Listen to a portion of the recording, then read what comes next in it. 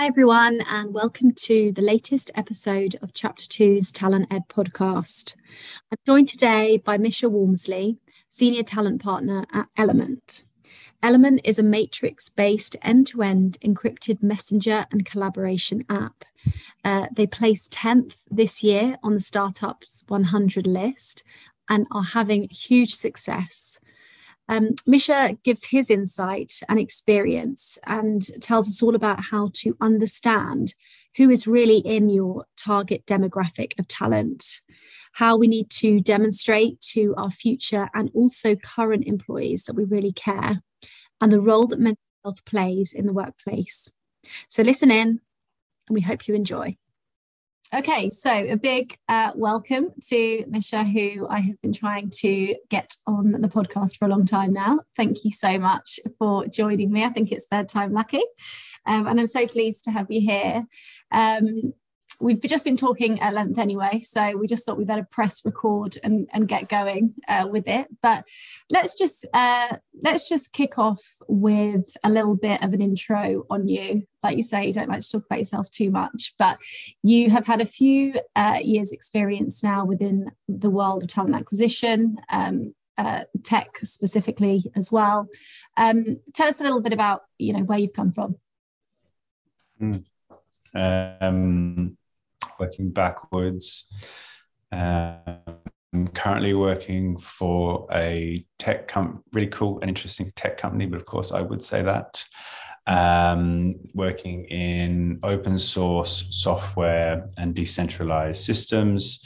A very simple way to put it, and I like simple things, is we compete against Slack and Teams, but in a more decentralized and open source context. A better relationship with data security and data provenance, called Element.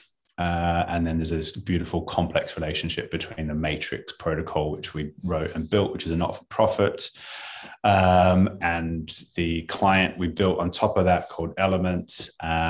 Really fun organization. We're shifting gears from in my frame of reference, I'd say we're shifting gears from being an established startup with product market fit and good revenue growth year on year, quarter on quarter, lots of decent size, happy customers, and a really strong inflow of customers. We're shifting gears into a more scale up environment, but we're trying to do it in a holistic and sustainable manner, not a hockey stick growth at all costs, but a true hiring for retention mindset. And slow and steady rather than fast and sharp as a growth curve. And so we have all of the same problems of any other scaling tech company, which is good because there's a lot of knowns. Prior to that, so I'm currently with Element, which is exciting. Prior to that, confusingly, I was with Elements Talent Consultancy, which is a really exciting and dynamic consulting business working with scaling tech companies. I spent a little over 2 years working with them, and I was embedded on the Spotify project with them. I worked in a few different aspects of Spotify while I was on that project, which was an interesting insight into human first led business. You can care deeply about the people in your care, as well as growing revenue. And you don't have to necessarily have a trade-off for those two things. It does exist. Prior to that, I spent a handful of years working in the London agency side market for tech recruitment, albeit I was specifically focused on product management hiring. And that feels like a million years ago, even though it was a hot minute ago. Prior to that, I had a whole other life doing a whole bunch of other stuff, a lot of which was around human resources and kickstarting. I think I firmly believe people over intellectualize hiring in general and hiring in tech. But spend a whole day talking about that. Well, let's start with that, because I think what we were just talking about before we pressed record was really interesting. And I like the way that you like to keep things simple. And actually, I think sometimes people can make more progress and take more tangible direction or advice or experience or whatever it might be from it. So let's revisit that. So we said, obviously, we hear constantly about this war for talent, especially tech talent currently in the market. Things are pretty fierce, as people like to say. But what do you think is kind of, if someone's approaching, a number of roles that they might be recruiting, especially within that sort of tech sector, what do you think are kind of the foundations that they need to have in place or they need to understand before they start worrying about whether they're involved in a war for talent? I think if you're not prioritizing for people first, then you're already failing your responsibility to the business that you're serving, the organization, and the individuals. And to expand on that, I mean, in rapidly growing tech businesses, I always try and hire for the team that needs hiring for most first, like care for the people in the business. If you have a team that's underserved and under-resourced, make sure that team is safe. And if that means adding 1 or 2 more people so they can get through a growth period, do that above your strategic goals. Don't leave your teams underserved and under-resourced because they'll leave. And then you have a problem about replacing them in an already volatile market. Sure. That's just the sentiment that I really think of around prioritization first. When we speak about the subject about like the war for talent, to revisit what we were speaking on just before, I think it's a misrepresentation. I think if you think there's a war for talent, then you've got an adversarial mindset, or you're like some tech bro who wants to sound big and great. Good luck with that. I think that it's a competitive marketplace it's a competitive process in a very bubbly and volatile market. That actually hasn't changed too much in the last 5 years. It's just augmenting. But if you go through your professional life thinking that it's a battle, then that's what you'll get out of it, right? Yeah. I think you really need to understand if you think you're competing for talent, who you think you're competing against and why. If you don't understand what your addressable market of talent is, then how can you possibly like seek to engage with them? If you can truly compete with FANG, then you're going to have to, sure as heck, have to do it on the terms of the talent that are in that market segment. Yeah. And that means you are probably a unicorn and have very deep pockets to address that problem space. But if you want FANG talent and you don't have the depth of those pockets, work out where the people are that you need, how to find them, how to communicate with them on their terms. Yeah, no, absolutely. And I suppose if you get to that point and you understand actually who you are competing with or who that talent is that you want, what's the next step? Like, how do you start to go about approaching those people? How do you appeal to them? Oh, there's nothing really novel and new in that. It's just about storytelling, isn't it? Like, humans are really simple. We want a compelling narrative. We want to see our position in that narrative. You need to tell the story of why the team, the business, the company, the organization, the work is meaningful to that specific person. I've seen, and if you can't tell a compelling story, you should probably get some help.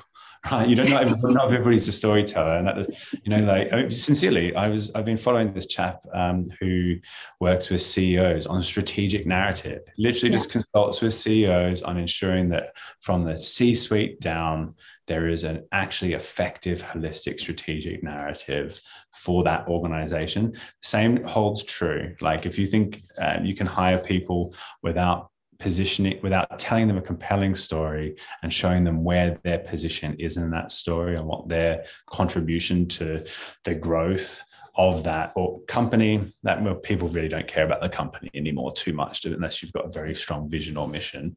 But the work, like, what am I going to build? Especially if we're talking about tech and software engineers, like, they're creators, they're artistic individuals who want to know what problems they're going to solve. Yeah. I don't think that's too different from most people in a professional context. Yeah, and actually that's come up a couple of times recently. We've been talking to companies, brands that are very much kind of household names, huge kind of, you know, huge awareness of them. But what they don't necessarily have is there's no kind of outward facing understanding of what somebody in the tech world might be doing within that brand, which is crazy because it almost could go against them in a way. You know, they're not recognized for doing that. So what is it that developer is going to be doing? Or and because they don't have that little window into that, they're really struggling to then get ahead and get some face time with the types of people that they want to be recruiting. So I think that's really, you know, wise. Make sure that you understand, you know, that it's not just about what the overarching product might be. If you're not a tech startup, it doesn't matter. You still might want to attract that type of talent to your business, and how you're going to do that. Okay, so let's just go back to Element as well. So you've had a successful year, obviously, and Startups 100 listed as number 10. Yeah, that's that was amazing. difficult. Tell us a little bit more about that. We're very happy and proud for any and all successes we've achieved this year. I feel very strongly about the vision and mission of the company. And we took back to storytelling. I say multiple times in a week, I do feel that what we're trying to achieve here is meaningful. It has true meaning and value outside of building a stronger revenue stream and a stronger market penetration. That's very complex to unpack, and I don't think I do it service, despite what I do for a job. I don't think I do it service in the context of this call. But needless to say, I think our fundamental vision and mission for the organization around decentralized communication, giving people the right to privacy and the right to owning part of their communication and having access to private communication, has meaning and value in a rapidly evolving technical landscape where people realize how creepy the internet has become. You know, like, if they call, I know this is out there, but like, if they called cookies trackers, you'd decline all of them, wouldn't you? But we like cookies, so it's really easy to say accept all, right? So just accept them. It's an oversimplification, right? But I mean, I've had an iPhone for years and I still use WhatsApp, right? And I ignore all of the bits and bobs around my digital footprint, or I have done for a good couple of decades. And it's not why I'm working for the company. I kind of got to this point where I'm like, do you know what? I'm kind of sick of being fed advertising wherever I look. Completely. I already bought those shoes. Why are you still advertising them? So yeah, I think we're very proud of all of the steps we're making in the right direction as an organization, and I think it's still really early days. And with things like, you know, being listed as number 10, etc., does that make your job easier? Is it kind of, do you see more incoming? Yeah, I think anybody who says any PR is good PR is probably in PR. I think we're always really happy to be, for any sort of news media or marketing about us. But getting out, and the type of talent we're looking for isn't just going to come in bulk applications. You know? And we are a deeply technical organization that's heavily skewed towards engineering. And I'm not going to hire the volume of people I need as quickly as I would like, just by having an influx of applicants. But that's cool. I'm happy with that. Yeah. Well, I suppose it goes back to what we were talking about earlier, playing the long game a little bit more, like understanding that it's not about putting process in place that's going to fix an immediate problem or, target that you might have. It's about understanding what, the longer term plan is, and the 5-year plan and the 10-year plan, and making sure that you get it right now, so that you're not, looking back and sort of at your mistakes, or, you maybe moved too soon and then it wasn't the right decision. So I think a slow and steady approach, like you mentioned earlier, is probably very wise. What about sort of tech and things like that? I mean, in terms of tech stacks and anything that you might use, like you said, it's a very particular area that you're recruiting for. Is there anything that you would recommend that you find useful? No, do you know what? We're running the talent team here is running a pretty low tech stack at the minute, and it's my preference to keep it that way for a while. I think I'd value focusing on human connection and communication rather than a lot of bells and whistles and tools. I turned a few heads last week when I said that we don't use LinkedIn as a primary source of candidates. I stand by that. I'm not saying that the people I've hired through LinkedIn recently, I personally have had many jobs there, albeit I am in talent. But it's an oversaturated channel, right? What we're trying to do is build a holistic brand that people are interested in. Yeah. And I'm not trying to achieve that in like 1 quarter or 1 year. I want to take, back to your side, I want to take it slow and steady and just build a team who understand how to connect with people and ask them what they need and want. Yeah. Language I've been using frequently recently around when talking to candidates about role specifications is that I'm not looking for square pegs to fit square holes, right? I'm looking to meet technical individuals and understand their desired direction of travel in their career and see where that aligns in our business. And take a more consultative approach to hiring for what's essentially an earlier stage technical business, albeit past the startup stage. And I think that mindset is delivering really well, instead of going like, well, here's a job spec. Do you do these things? Yes, no, pass, fail, right? I think that's good for enterprise scale organizations who want to hire 500 to 1,000 people and have very strict and rigid criteria in their mindset around what good looks like. Yeah. What I want to hire for is people who align with the vision and mission and care about staying in a role for a couple of years. Sure.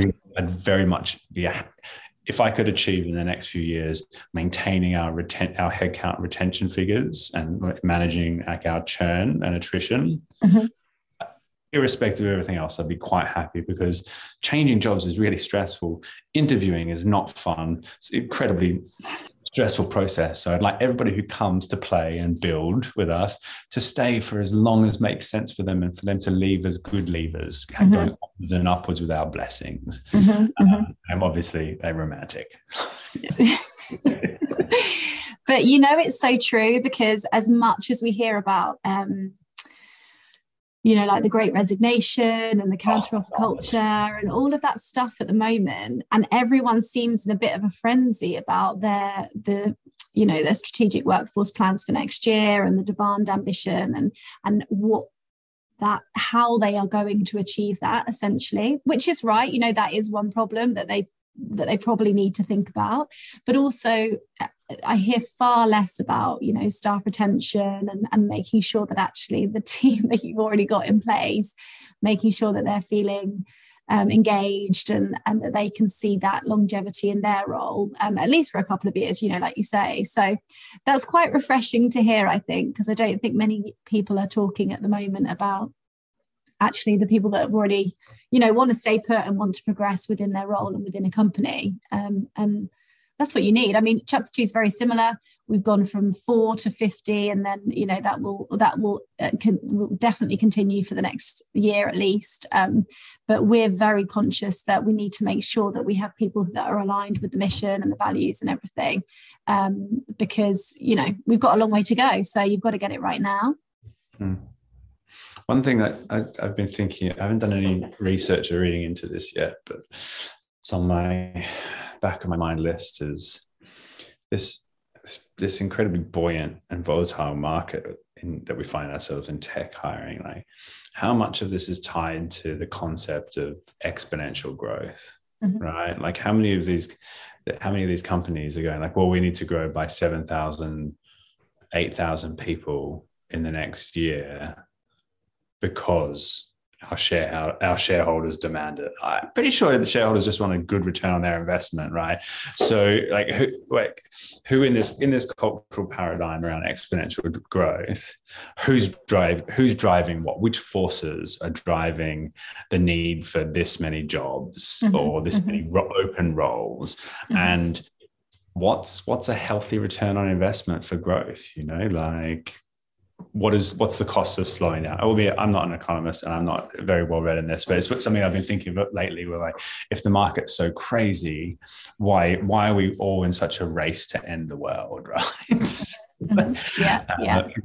What's a more holistic approach to business growth and therefore headcount growth? I don't know. Just questions, no answers there. Sorry.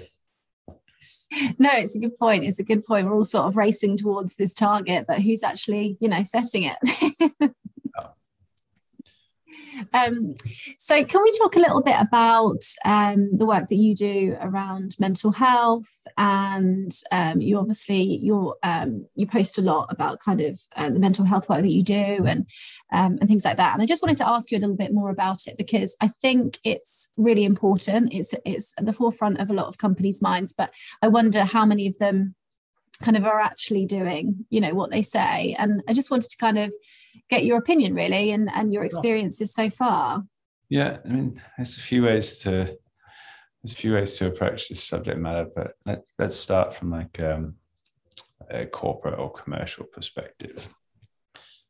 I firmly believe if in 2021, 2022, as a forward-thinking business or as a 21st century people organization, if you don't have a line in your budget that's actually deliberately and intentionally attributed to well-being, and you're putting money behind that, that you haven't really committed to the people in your organization. And I don't mean like a gym subsidy that's a tax write-off. I'd prefer that you pay your people enough so they can afford the gym of their choice rather than have to choose X gym and the whole fruit bowl thing is, don't get me wrong, I like good coffee in the office. If there's terrible coffee, I'll go buy my own coffee. I'm quite happy to front up on that regard. But well-being in that work context, I think, is individual. Sure, yeah. Right? To a company's culture and the meaning they attribute to togetherness and connection and disconnection, and also an individual's agency around what they identify with well-being. Like, a budget line, a budget line that an individual could address, where I could get a massage a month if I wanted. Or a manicure or pedicure, because I run, so my fingers are fine, but my feet get shredded from running. Or I could take myself out for a nice lunch, and I could still be like not judged for that being like, me taking myself out for lunch for one. I feel pretty good. I feel like I'd done an act of self-care. Or like whatever it means to an individual to focus on and practice self-care. The return on that investment for a business, demonstrating that you care and putting money behind it. And whether it's like engaging with somebody like Sanctus. I was lucky enough to experience their work, and I'm a huge fan of theirs. We don't currently use them at Element, but I hope we do in the future. or pick any other organizations that's invested in hands-on, proactive well-being for your team and company, demonstrating you care, right? And putting it in, hard coding it into the budget from the top down, and then talking about it, being okay to talk about the fact that the world is terribly confusing at the moment, and that has an impact on our teams, the individuals, and on the business and how we make business decisions. Yeah. No, I completely agree. I think, like you say, it's so individual what you perceive, wellness to be, and actually having just an across the board perk or whatever it might be that actually is going to tick 5 out of 10 people's boxes is really missing the mark and not really thinking properly about it.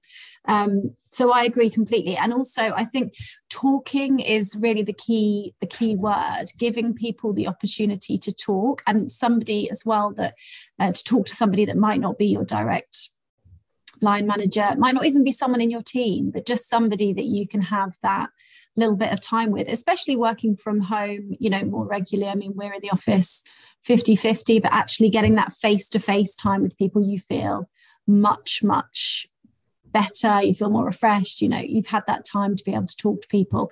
And I think it's kind of a really important thing, a buddy or just somebody that you can talk to, and making sure that it's actually put in place. It's an official thing. It can be whoever they want to, but it's actually discussed, and it's something that people know that they can lean on if they need to. I think the aligned with well-being is growth and learning and development from an organizational perspective. And I think hard coding, coaching, and mentoring into how we communicate as an organization from both like a leadership and a management structure through to peer groups is complex but valuable and meaningful. We at Element, we don't currently have a formal construct outside of an onboarding buddy and the informal coaching and mentoring that goes with a line management. But I know our management layer are fantastic at what they do and incredibly invested in that servant leadership model. So I'm confident in the deliverables there, but I do aspire for us in the next year and 2 years and 3 years to be able to codify coaching and mentoring and peer group buddying into a construct where people can communicate effectively and feel supported. We've got a small well-being group at the moment that's making steps in the right direction, but probably needs a budget line to support them, right? And a little bit more of like a leadership sponsorship. A bit more leadership sponsorship, right? Everything needs a champion, right? So and I am firmly, back to your the initial statement, I am personally very invested in mental health and well-being. I carte blanche refuse to be the one banging the drum all the time because it's at a detriment to my own well-being. Right? Yeah. So I'm conscious of time, it's flown by, but just to kind of leave it there. So like we said, this is just all about an open forum for you, industry leaders, experts in what you do, to kind of share your insight for that younger generation or someone that might be starting out and looking at how to manage this war for talent, as we like to say. So tell me if there's kind of 3 key things that you think should be a priority for those startups, what would you say?